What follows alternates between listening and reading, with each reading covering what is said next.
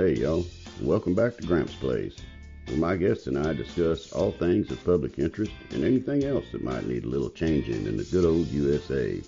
From ending the drug war and freeing those wrongfully imprisoned for crimes that have no victim, to making government more like what our forefathers intended of we the people again. I talk with doctors, scientists, politicians, and more so you can make your own decisions on important issues in the USA. I am super excited for who I have as my guest this week. She is one of the top researchers, in my opinion, on the methods of administration and dosing of cannabis as medicine. One of the most important aspects of research today where cannabis is concerned. She has been featured in multiple documentaries such as Netflix, Weed the People, and Mary Jane's The Women of Weed, to name just a few. She has done TEDx talks that are fantastic, as well as a multitude of informational videos and interviews. Tonight, I welcome one of the founders of Aunt Zelda's, Mara Gordon. Let's meet Mara and hear what she has to say about the whole research aspects of cannabis as medicine, and where she thinks we need to be headed in that respect.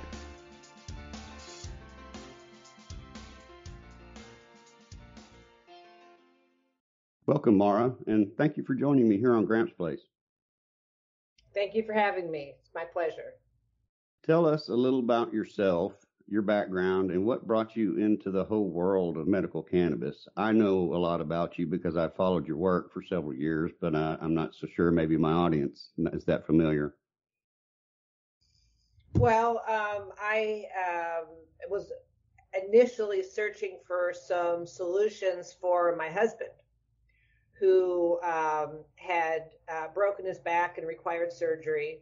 And as a sober person, he was unwilling to have the surgery if it required that he go on opioids. The doctors made it clear that he would be on them the rest of his life, and he knew what that meant. And I wasn't thrilled with the idea for obvious reasons, you know. Mm-hmm. And so we started searching out other options, and we came across cannabis. I didn't really consider it initially for myself, even though I was a severe chronic pain patient myself, because as far as I was concerned, cannabis was, just another drug and a gateway to heroin and I had bought in lock, stock, and barrel to every lie that had ever been fed by the media. When I finally had the opportunity to try it, when a guest that was at my house gave me a puff on her little pipe and my pain went from 8 to 2, it was a game changer. And that's when I knew that there was something more here and it was time for me to investigate for myself. Mm-hmm. Sure. So through your own personal experience, you found that cannabis did in fact offer some kind of medicinal property and pain relief, but the lack of any dosages, recommendations for how to use it, et cetera, is what drove you to start your research into the different ways of dosage and administration? Yeah, I had absolutely no interest in starting a business. And the irony of that is I've had a lot of opportunities to be of service and to be of influence, I would have to say, in the medical conversation. And had there been one product that was properly labeled, that never would have happened, because I was not interested. I was retired on medical disability and I did not need to go back to work. Mm-hmm. So the fact that there was nothing out there infuriated me. It infuriated me on so many different levels, primarily because the fact that I had lived between California and Colorado for years, both legal medical cannabis states, and no physician at any time, even though they had me on fentanyl patch and they had me on methadone and Neurontin and a myriad of other pharmaceuticals, not a single one of them ever mentioned cannabis as a potential option for me. Mm-hmm. Certainly as a less negative option, but not even an option at all. So I figured someone's got to figure this out, and I might as well be the one to do it. Yeah. So how much chemistry became involved in this research? I mean, with more than 150 cannabinoids now identified, you had to at least make yourself somewhat aware of the compounds you were working with, right? Not only the cannabinoids, but the terpenes and flavonoids as well, but Mm-hmm. primarily the terpenes. Yes, I had to start educating myself in chemistry, and I already had a pretty solid background in understanding of integrative medicine and utilizing non-traditional treatments. So that was not a foreign way of thinking to me. Once I understood the first thing I did though was I decided that I didn't need to understand the plant. I needed to understand the body.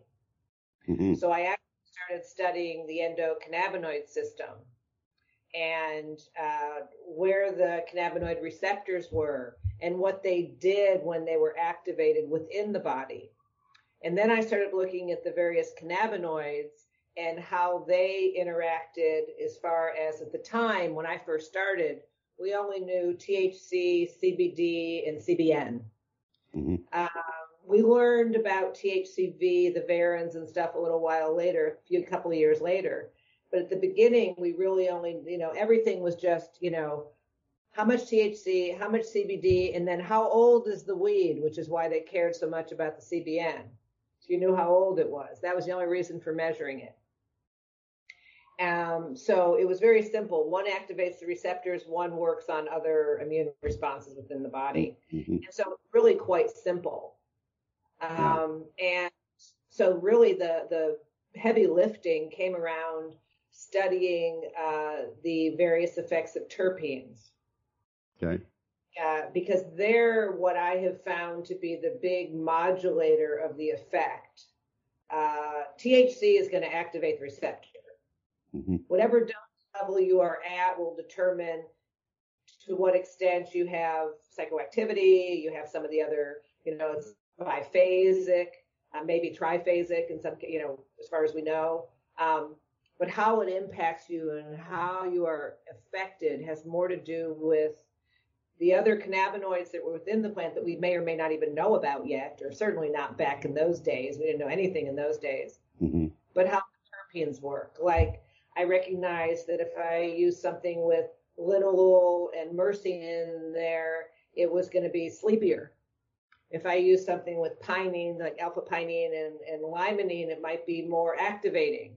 So it was more about learning around that part of the chemistry than it was, just study. If you study the cannabinoids, but you don't study their impact on the body, I think you first need to understand the body. Sure. Before you understand why the chemistry matters. Yeah. Sure. It's amazing to me how far we've come with all the research since the discovery of the endocannabinoid system.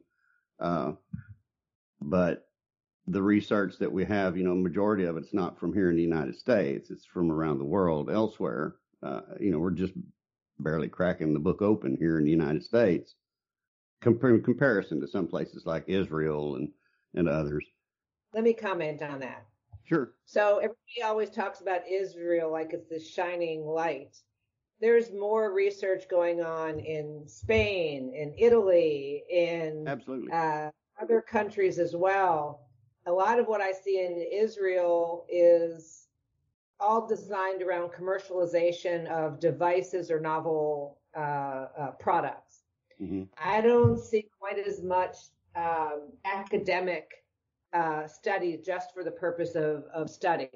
Sure. Everybody, if it weren't for the fact that Raphael Mechoulam has made his career in Jerusalem, I doubt that anyone would even think about Israel as far as that. It's wonderful. There's some great people doing some great work, but it's not the mecca of cannabis that a lot of people in the West, in the United States in particular, seem to be under the impression that it is. The United States actually did a lot of research. The problem is the research had to be the research studies had to be formulated in such a way that they were looking to prove out a negative. Sure. That it didn't work, but it still went on. This was being done in a way that was kind of, negative.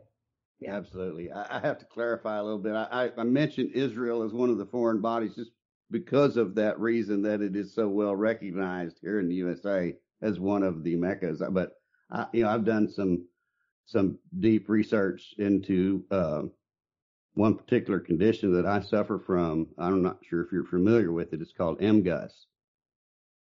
It's called the multiple. See if I get it right the first time. Multiple gammopathy of undetermined significance. Basically, what it is the bone marrow starts to make, the part of your bone marrow that makes white blood cells starts to make these rogue protein cells. They're called M proteins. It is basically, the way it was explained to me when I was first diagnosed about 10 years ago, is the precursor to multiple myeloma. There's less than a 1% chance each year that gains by 1% that it'll turn to multiple myeloma, but it's there. And of course, it causes some terrible neuropathy in my legs and feet because it causes nerve damage. These proteins cause nerve damage. So anyway, I did some research, cannabinoids and cannabis and multiple myeloma, just to see if anything would pop up. Probably a year or so after my son had passed, and my research started with epilepsy first, and then of course grew into more. But there's 3 or 4 studies now that were done out of Italy that show very promising results for multiple myeloma, right, using THC and CBD in conjunction with conventional therapies. So yes, I would agree. There's fabulous research in many more places than just Israel. Oh yeah, I mean, my studies have been done in Spain and Australia, Pennsylvania. So now we're starting one in Brazil. So yeah. I wish it was easier to do here, though.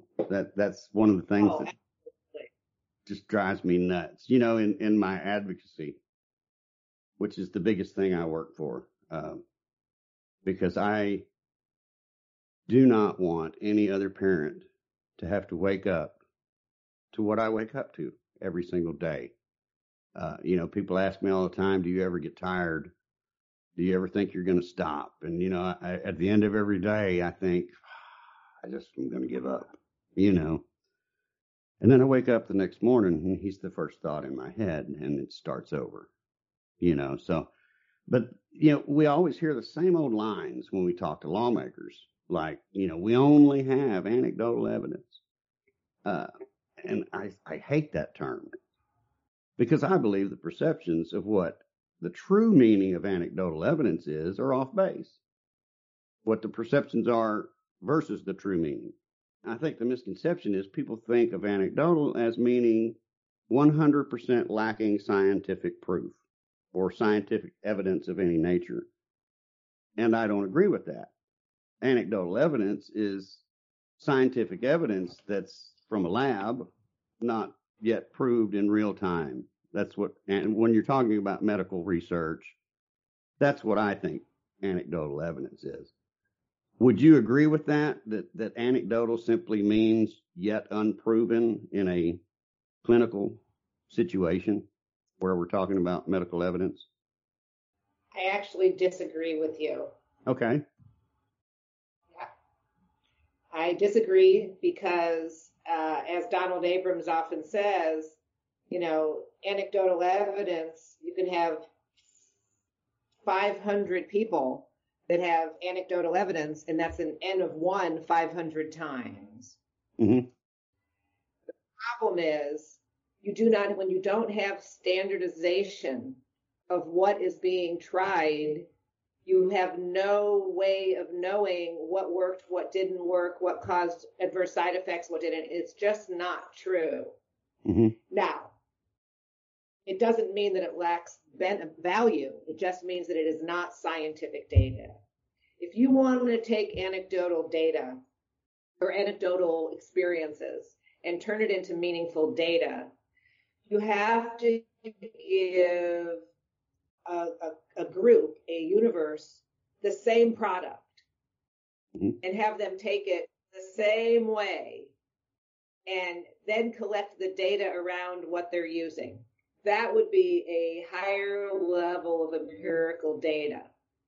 That still wouldn't be scientific to the standpoint of like double blind, placebo, but that would be an observational study. The problem is now, of course, it's changing somewhat, but the vast majority of medicine that's being used out there does not have lab tests. People have no idea what the dose is that they're taking. They don't even know the chemical content of what they're taking. So it is not valid. It's the fact that they don't die if they take too much, the fact that it helps with their symptoms, makes it more interesting. Sure. And that's the starting point on what to study. But I wish that I could agree with you, but I just don't. Anecdotal is anecdotal. It's not the same thing as science that hasn't been calibrated. It has to be rigorous, especially if we want the medical community and the government agencies to accept it. It has to have rigorous scientific study done around it. I've had people that'll say, I remember back in early 2011, I was talking with one of our growers at the time, and I said, I'll never forget this. This was a good grower, really good grower. And I said, there's lab testing available now. And everything I get, everything I make has to be lab tested. I mean, I knew before, I could kind of tell a little bit from the look and the feel and the smell and the taste. I could kind of tell, but it still was, I want rigor. And he said, I don't believe in lab testing. I just know the way things make me feel, and I trust that any day of the week over a lab report. And that was the last time he grew for me, and it was a shame, but I said, I'm going to be testing for heavy metals, and I'm going to be testing for pesticides and aflatoxins, mycotoxins, all these. It's not just about the cannabinoid terpene content. Sure. It's a lot more than that. It's residual solvents. It's all those things. And anytime you have a lab tested product that's been well made and the label actually matches what's in it, which I must add, because an awful lot of time they have a beautiful package with great labeling and there's crap stuck inside. But if there's really, if the inside matches the outside, let's say, and you get enough of people that are taking it, you can collect data that can be interesting enough to justify spending the money for a clinical trial. That's what we did, for example, with Zolira's product, Zenevol. And Zelda's had enough, empirical data from collecting on a cohort of patients that had been using it over time to justify spending the kind of money that we then did on clinical trials to then have a validated medicine come out. But if it was just a bunch of people saying, oh yeah, I use THC to go to sleep at night, that's not gonna raise the level of discourse at all. Well, no, and to clarify, I was referring to like the scientific research that I was mentioning out of Italy about multiple myeloma. They've had recurring the same effects in a petri dish. That type of research is the type of anecdotal research that I'm referring to. I realize the people talking about, as that's what they tell us. Well, that's only anecdotal evidence. That's not scientific evidence. And my thing is, it was done in a lab. Are you talking about the preclinical studies? Yes, in actual laboratory preclinical. Yeah, that's not classified as anecdotal. That's classified as preclinical. So, yeah. And see, that's the clarification that I keep trying to make. Lawmakers say, "Oh, that's not proven in a double-blind, placebo-controlled trial. It's unproven. It's only anecdotal." That's what the lawmakers tell us. well, then they need to get a vocabulary lesson or pull out their thesaurus. And that wouldn't be considered anecdotal. That would be considered insufficient for clinical. So, for example, if somebody does a preclinical trial of, like we did on breast cancer, okay, I'll use our study, for example. Sure. We did this entire study in vitro, which means it was done in petri dishes. After we got the results from all that, we then moved to the next stage of preclinical, which is in vivo, where you do it in mice. After that, you get the data, and there's enough there to potentially justify then moving into clinical, which would be double-blind placebo, which is humans. But the reality is, and this is something that people in the cannabis space, in my experience for this all these years, refuse to accept, and that is that preclinical does not necessarily guarantee clinical. Yes. Over 80% of all preclinical studies fail when they move into clinical. Mm-hmm. Okay? So just because you read a study that something worked in a petri dish or worked in a mouse does not automatically mean it's going to work in a human. And this is the frustrating thing, because people are using these products and they're using these things and they're getting results, and it's wonderful. But that does not science make. Absolutely. I do not disagree with that analogy one bit. I argue all the time with people that want to throw it out there that cannabis cures cancer. And, cure is a powerful word. Just because it's killing cancer cells does not mean it is a cure, correct? Cannabis has been shown to be very promising in killing cancer cells. Sure. Many types of cancers. Now, keep in mind, there are 200 different types of cancers, and that's not even taking into account all the genetic anomalies and variances within each of these types of cancers. Okay? So for anyone to claim that something can quote unquote cure this number of things, that's just nuts. Cannabis cannot, nothing. And I would argue that there is no such thing as a cure for cancer, and there won't be a cure for cancer, because cancer is a systemic disease. So it's a matter of managing it. It's a matter of keeping your body free of cancer cells and doing what you have to do to maintain health in order to not once again create an environment where the cancer can flourish. I had a discussion with a doctor last Friday, and we were talking about genetics, and we were talking about genetic anomalies and cancers and all. And she said the same thing that so many doctors that I've spoken to have said, and that is that that the vast majority of cancers are environmental and lifestyle. So if you don't change those things and you go back to living the same life that you were living before, then you're sure not going to do a very good job of rolling the dice to whether the cancer comes back or not. Now, cannabis is very hopeful for killing cancer cells, and in many ways, and also protecting the healthy cells, which is phenomenal that it does that while you're going through standard treatments. It also seems to ameliorate many of the side effects of chemotherapy and radiation, especially chemotherapy, so that the person is able to make it through a standard treatment in a timely manner instead of not being able to make it through chemo because it's making them too sick. Yeah, that's like some studies that I've read. I guess they would be in vitro because they're in a lab, but they're saying that it's killing the cells. It's just amazing when you see some of these studies where they're trying to even reduce the chemo amount, and it's still having a better effect than the original of just the chemo alone. It is very promising, some of the things that I've read. And I mean, a lot of it is medical jargon that I didn't get involved in.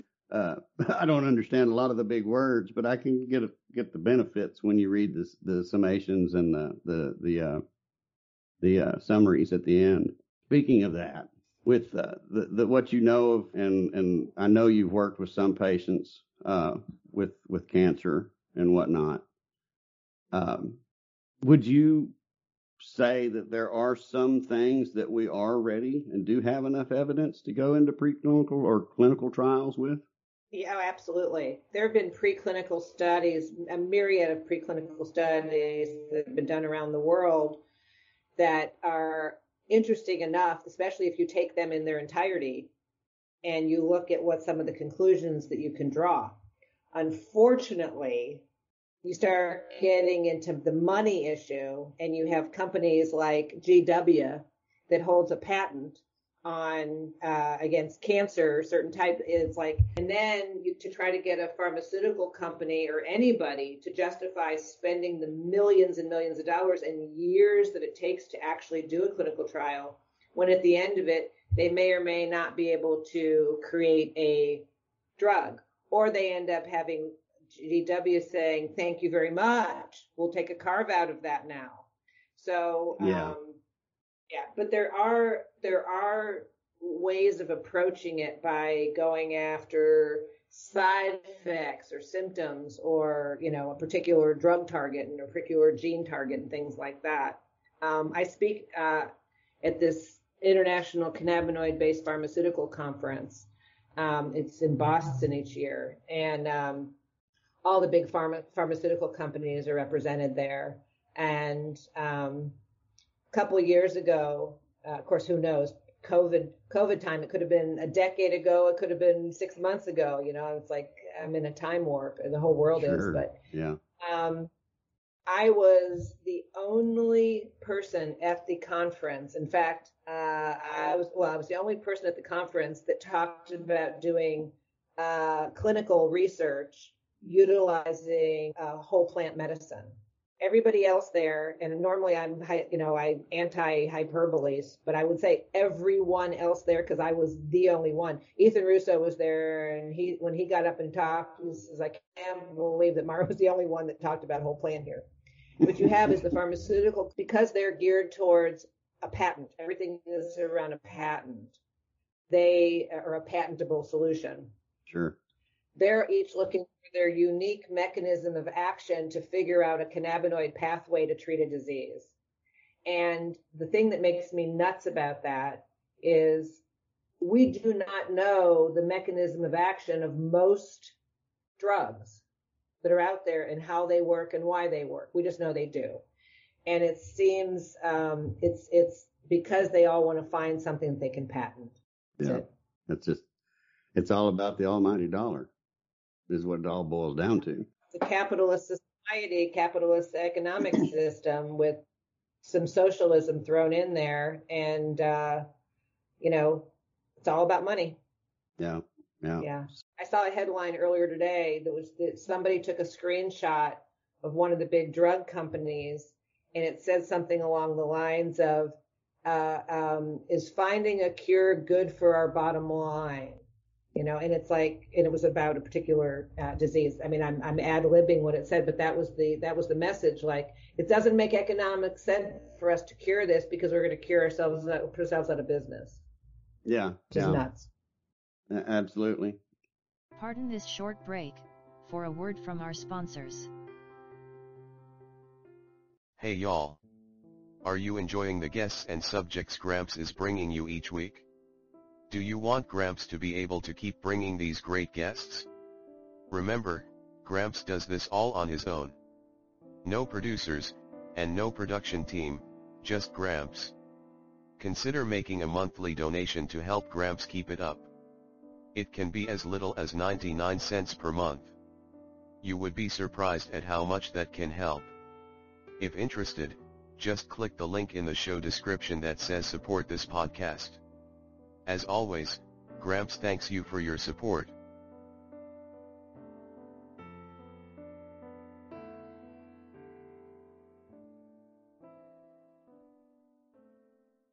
Welcome back to Gramps Place, the podcast where Gramps and his guests talk about all things of public interest.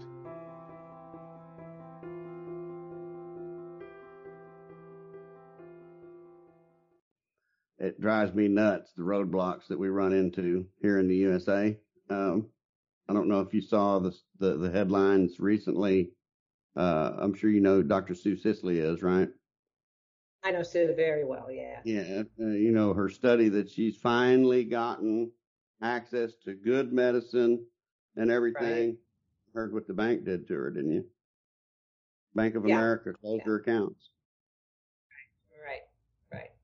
Well, having been personally I've been kicked out of 5 banks. Have you? Oh yeah, and now I sit on the board. In fact, I think this is my 3-year anniversary of. I'm vice chair of the board of North Bay Credit Union. Okay.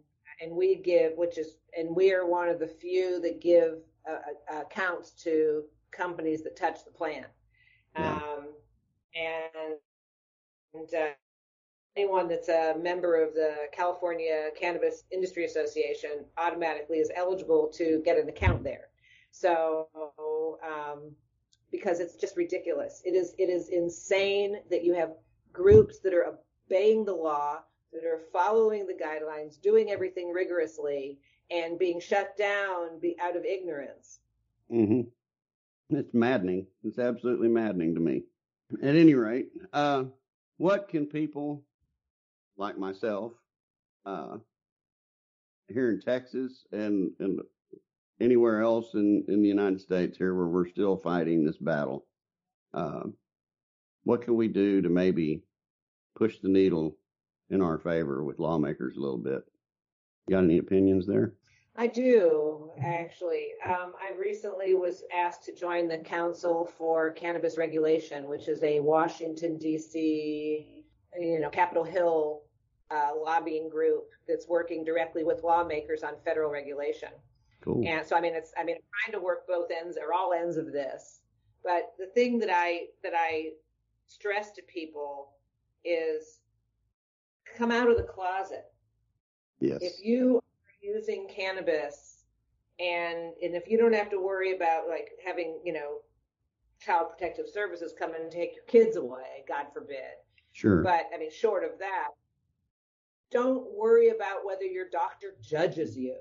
How is your doctor, number one, going to know what treatment that he or she is giving you that's actually working if you don't disclose all the medicines that you're taking?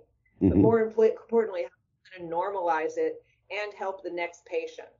And so that's the first thing, as I say, is stop hiding your cannabis use, because that's not helping anybody. And it's not something to be ashamed of or have to hide anyway. Now, I'm not saying that everyone needs to go screaming from the, rooftop, and the one thing that, I've been saying now for all these years is, I started using cannabis. I don't medicate in front of anybody any more than I take my thyroid medicine out of the bathroom and come into the living room in front of everybody and take it. It's my medicine, and I treat it as such. And I didn't have to burn my bra and start wearing tie-dye, the second I decided to use cannabis. All of these stereotypes need to be set aside. Sure, absolutely. But I'm going to say, I use cannabis. Absolutely. It's done wonders for my ex, then that's something that people can do. Another thing they can do is when they go to their neighbors and their doctor visits and their, town hall meetings and stuff, take some information. If there's a particular topic that's on, look up some good PubMed stuff on it and inform. If you're going to the doctor and you have a doctor that's particularly negative or hesitant or something else, take the trouble to find the articles that are going to be. Now, you may not understand what you're reading, you may not whatever, and if that's the case, print them all because you don't want to pick one that doesn't have the right information in it. Sure. But it all starts out with education. Education is the key to changing everything. The other thing is we need to get insurance companies to start covering cannabis. Yes. Because I've always said that the medical community was going to be the one that really gets cannabis legalized, because the doctors are going to be pushing to take better care of their patients once they know what's possible. Mm-hmm. At the end of the day, it's all about money. And we just got finished talking about how the capitalism. Insurance companies are starting to understand that they can spend $300 a month on cannabis for somebody, or $1,500 a month on opioids for somebody. Yeah. The comp companies are starting to say, we can stop funding the opioids and start giving them cannabis, and they're going to go back to work, right? So we need to do what we can to influence the insurance industry, because once they're a bigger lobby than the pharmaceutical industry. They're a big lobby on. So that would be my suggestions. Yeah, those are the insurance one. That's the one I haven't even thought of. That's an avenue I'm going to start pushing for. Is there anything else that you're working on right now that's promising that you want to tell everybody about, or any news with Aunt Zelda's or? Yeah, well, Aunt Zelda's is now manufacturing in South Africa and exporting from there. We're already into Brazil. We're going to be in Mexico, producing in Mexico. And I'm going to be reintroducing in California here soon. There's still some out there, but I'll be reintroducing. I think what's really exciting that I'm working on, though, is obviously that's exciting, but the gift of COVID, that I call it, is the fact that I haven't had to travel. Mm-hmm. Now I'm starting to travel again, but that I hadn't been traveling for 18 months. Sure. And in fact, I'm supposed to be at MJ Biz right now, but I developed a fever. And I can't get on an airplane because I'm in Mexico, so I can't get into the States can't get on any airplane with a fever. Yeah. So that's the end of MJ Biz. But so all this time I've been at home, I have been working on the software platform that we've been utilizing within Aunt Zelda's for nearly a decade. And now I've rebuilt it to start making it available. Right now, it's still on invite only to doctors as they tested out various features. But I would imagine within the by next summer, I'll have the next iteration of 3.0 ready. And then it's going to take it to where cannabinoid-based medicine can be prescribed. And I use that word intentionally. Prescribed, even though we can't use a prescription in the U.S. because it's a federal document. Mm-hmm. But it will be able to be recommended in a prescription format, very specifically for different diseases, for different patients, based upon all the data that we've been getting all these years. And it keeps getting smarter and smarter with use. Cool. So I think that's a game changer for moving cannabis further forward as a medicine. So there's the group in Brazil that I've done this educational platform with, We Can Academy. We're going to be offering it, we already are, to all of the doctors that go through the course, and it's a big course, then have access to utilize the software so they can actually use it with their patients. And that I'm extremely excited about that. We also are going to be starting working with a clinical trial in Brazil for Huntington's disease. It's my medicine that will be used, but it's actually being conducted by Dr. Patricia Montagnier, who's a neurosurgeon there. Okay. Yeah. Cool. So just doing a little. Just a little bit. I tell everybody that I got my fingers in too much. You got me beat. You mentioned the aspect of not being able to use the prescription in the United States because it's a federal document. It's ironically, that's what they have to do in Texas. by the Texas law, the teacup program that we have here, they have to prescribe it, which makes the doctors, skittish for joining up. Although I will have to say, in the last year or so, we've had a massive jump in the number of doctors who are joining in on the program. There are over 400 doctors signed on now in the state of Texas. So the first few years it was 3. Now, is that CBD only? No, it started out when they first passed the program. Of course, the law passed in 2015, right? It didn't go into effect until 2017. And at that point in time, it was only for the most severe forms of intractable epilepsy. And at that point, it was only 0.5% THC by weight, which a lot of people don't understand what that doesn't mean by milligrams or, and all of that hoopla. They get misinterpreted. But the most recent expansion that passed in 2021, that just passed and just went into effect as of September 1st, increased that 0.5% to 1% THC. So now they're able to produce some 10 milligram gummies and things like that, like other states are and whatnot. So it's gotten much, much better than what it was. And of course, there are a multitude of neurological conditions. All cancer qualifies. I think Parkinson's, PTSD, neuropathy is one. I could actually qualify here in Texas. I haven't signed up yet, but there's so many veterans that were signing up, and there's only 2 dispensaries licensed in Texas. So, and they can't have open shops around the state. They can only have one place where they store medicine overnight. So they have to deliver when you get a prescription filled, which is a pain in the what. It's got a lot of work needs to be done yet, obviously. But yes, it is more than just CBD. So they actually have full spectrum products out as well. Great. The writing of a prescription, to make it mandatory that they actually write a prescription, is a way of setting the doctors up to not be able to write, to not be participating. Mm-hmm. They did the same thing in Louisiana when they passed it. Like, oh yeah, doctors have to write a prescription, and doctors can't write a prescription. Mm-hmm. So it's like dangling something in front of you, but just out of your reach. Well, I think they're finally going to figure out, after this last expansion of conditions and increasing the THC, I think there's been like 1,400 new patients since September 1st sign up.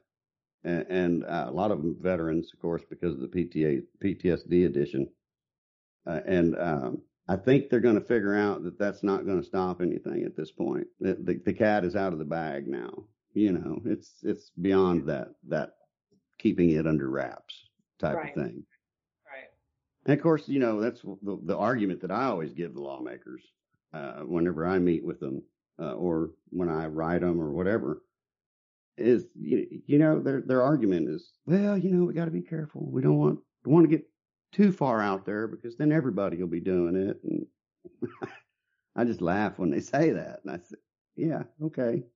What you don't realize is anybody who wants to probably already is. They're just doing it on the black market. Right, exactly.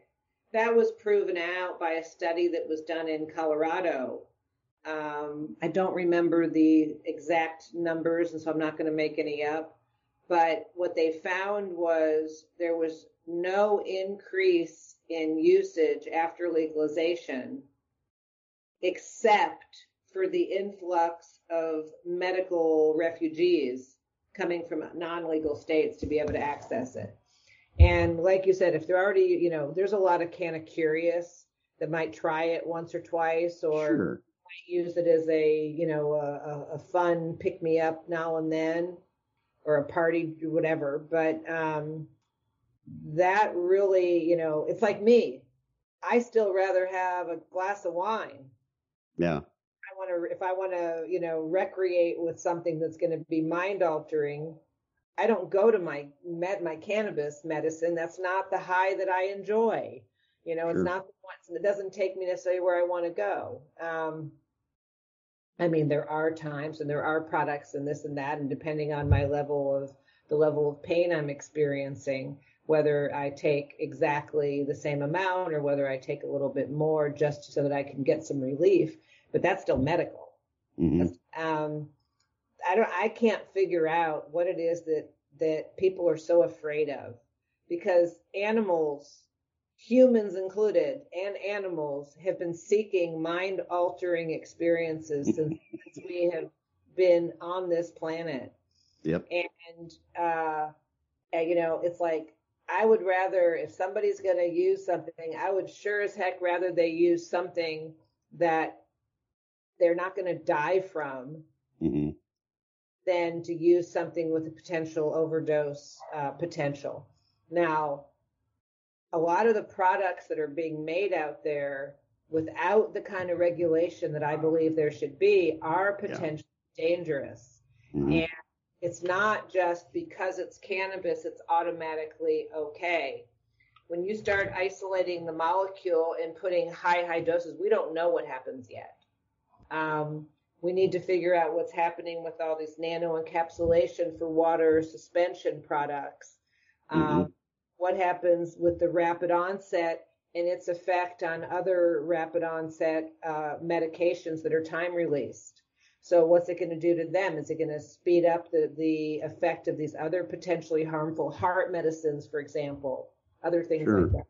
So I think the really big turnoff for lawmakers and the medical community and even the uninitiated patients are these absurd blanket hyperbolic statements, as if it cures everything and no one's ever going to get sick and everything's perfect, and it's just not the case. I think that it's not potentially dangerous or particularly dangerous on a spectrum. Sure. It's safe, but it's definitely, it's not a game. It's not a game. No. I mean, the youngest person I've ever provided cannabis with, well, actually a pregnant woman treating her unborn child, but the youngest person that I ever, specifically created a protocol for was 2 weeks old. And, the oldest was over 100 at this point. So it's one of the beautiful thing is it can be utilized by all these various populations potentially with relative safety, but we need more research. We really do. We just need the right kind of research. We need the right kind of research. Mm-hmm. And does it need to be a double-blind placebo? Probably not. It should be double-blind, but it's almost impossible to do a placebo study with cannabis because it's so obvious who's had it and who hasn't. Yeah. It almost makes it impossible. I mean, you can't tell a nurse that she's not going to have some kid that's on chemotherapy puking his guts out, and this one's over here eating a hamburger, and this one over here is clearly, but my gosh, I wonder which one had cannabis. You know what I mean? Yeah. It's ridiculous. It would be kind of a dead giveaway. Ways to do it though, but it's not in the ways that people usually think of. Yeah. You talk about using cannabis and other medications and the interactions and whatnot. I was a daily cannabis user for over 26 years. And prior to my son and our conversations with him, whether or not he was going to try it or not, because he actually is the one who came to me and said, "Hey, have you heard these things?" And, we talked about it. I said, "I've heard the stories, but I'll be honest with you, I don't know Jack Diddley, but if you want to try it, I know where we can get it, At this time, though, I hadn't used cannabis probably for 3 to 5 years, somewhere in that neighborhood. And, it was after I had stopped using when I got the diagnosis of the MGUS. And of course, hypertension and high cholesterol came along with that, but, unrelated, of course. That's just getting old. Yeah. But, when we talked about it and everything, and then he didn't want to break the law. Of course, he came to his demise. And then I started my research because I wanted to learn what this was all about. And then, of course, that started me on this path. And several people, Jim Jensen was actually the first one. In an interview he did of me, he asked me that had I ever thought about started using it again for my neuropathy and whatnot. And I said, yeah, I had, but because of Will and his position, I just felt like I was honoring him by saying no, and I kept that position for several years. I've since given up on that position and started using cannabis again. And the effects are profound, I can say. But one of the first things I did is through my advocacy, one friend, her fellow advocate here in Texas, is a veteran, but she's also a pharmacist by trade. And I just reached out to her and I said, look, these are all the meds I take. This is how much cannabis I'm using. What am I canceling out or not, et cetera, et cetera. Tell me what I need to get with my doctor on, And there was actually, we had to switch my cholesterol med because I was basically making it not do its job by using cannabis. 450, right. Mm-hmm, mm-hmm. So that is a very important thing that people need to understand, that it can be beneficial, but it can also be detrimental. And the other thing to keep in mind is the cannabis may not interact directly with one of these drugs, but it may change the way another drug and another drug interact together. And mm-hmm. drug-on-drug interaction is one of the leading causes of death. Mm-hmm. So it may affect that, and it may affect, like, it's not going to change that drug, but it's going to make this one do something to your liver enzymes, or, you got to be, mm-hmm. not a game. It's not a toy. You can't have it both ways. And that's one of the things that makes me nuts about the cannabis community. Sure. I consider myself in the healthcare industry. I don't consider myself in the cannabis industry. Yeah. I am working on helping in healthcare, and cannabis happens to be part of the way that significant way I'm doing that. When people, they want it both ways. They want it to be taken seriously as a medicine, and then they want to sell it out of a Facebook group mm-hmm. or on Instagram. You know what? That's not how you do. You can't have it both ways. And I understand, people helping people and friends knowing that. But when I started seeing all this commercialization of people starting groups, and then next thing I knew, they're selling products that they're making in their kitchens or in their backyard or their garages, without any oversight, without any lab testing, without all these things, I thought, you got a lot of nerve putting somebody else's life at risk. And what kind of intake are you doing to figure out if it's safe or not? Yeah. We asked over 300 questions, different 300 data points that we're collecting going in on each patient. And that gives us the opportunity we have built into our system to see drug-on-drug interactions, cytochrome P450, being able to track whether there's any potential problems, any potential emotional or psychological side effects. There's all kinds of things that can go into it. And I am so committed and adamant about cannabis being a serious medical option in many, many cases. I'm also just as committed to not having it be done by unlicensed people. Now, I understand, that doesn't make me very popular, but I never really have worried about popularity. I'm too busy changing the world to worry about popularity. But when, it's one thing if you want to make something out in your own kitchen for you and your family and take that risk. But if you start treating other people and you start making medicine that you're putting out there and you're making claims, you better have some serious science and skills behind you. And that is just not what I've seen. Yeah, I know exactly what you're talking about. I know a few people like yourself that I would trust. Right. They are few and far between when it comes to whether I would take a product that they provided me and ingest it, Now, I might take something and make it in my own home, like you say, for just me, but that's my choice. But, and the selling part, it drives me crazy. The only reason why I'm still on Facebook is just simply because I do get a lot of exposure there. I do think that I still make a pretty good impact there, bigger than any of the other social media platforms that I'm on. So I feel like I need to stay there so I can continue doing the work that I'm doing. But it is a constant battle with policing, people putting links and comments on different posts. Like I'll post this podcast, and invariably somebody will post a link to their website. Come buy from me, Right. And that's one of the things you have to battle with Facebook too, because if they see that on there, they'll shut your page down. Yeah. It's people practicing medicine without a license. Yeah. I brought the first nurse in to see our patients back in 2011. She's now the president of the American Cannabis Nurses Association. We taught her everything she knew, and then she's gone on and learned.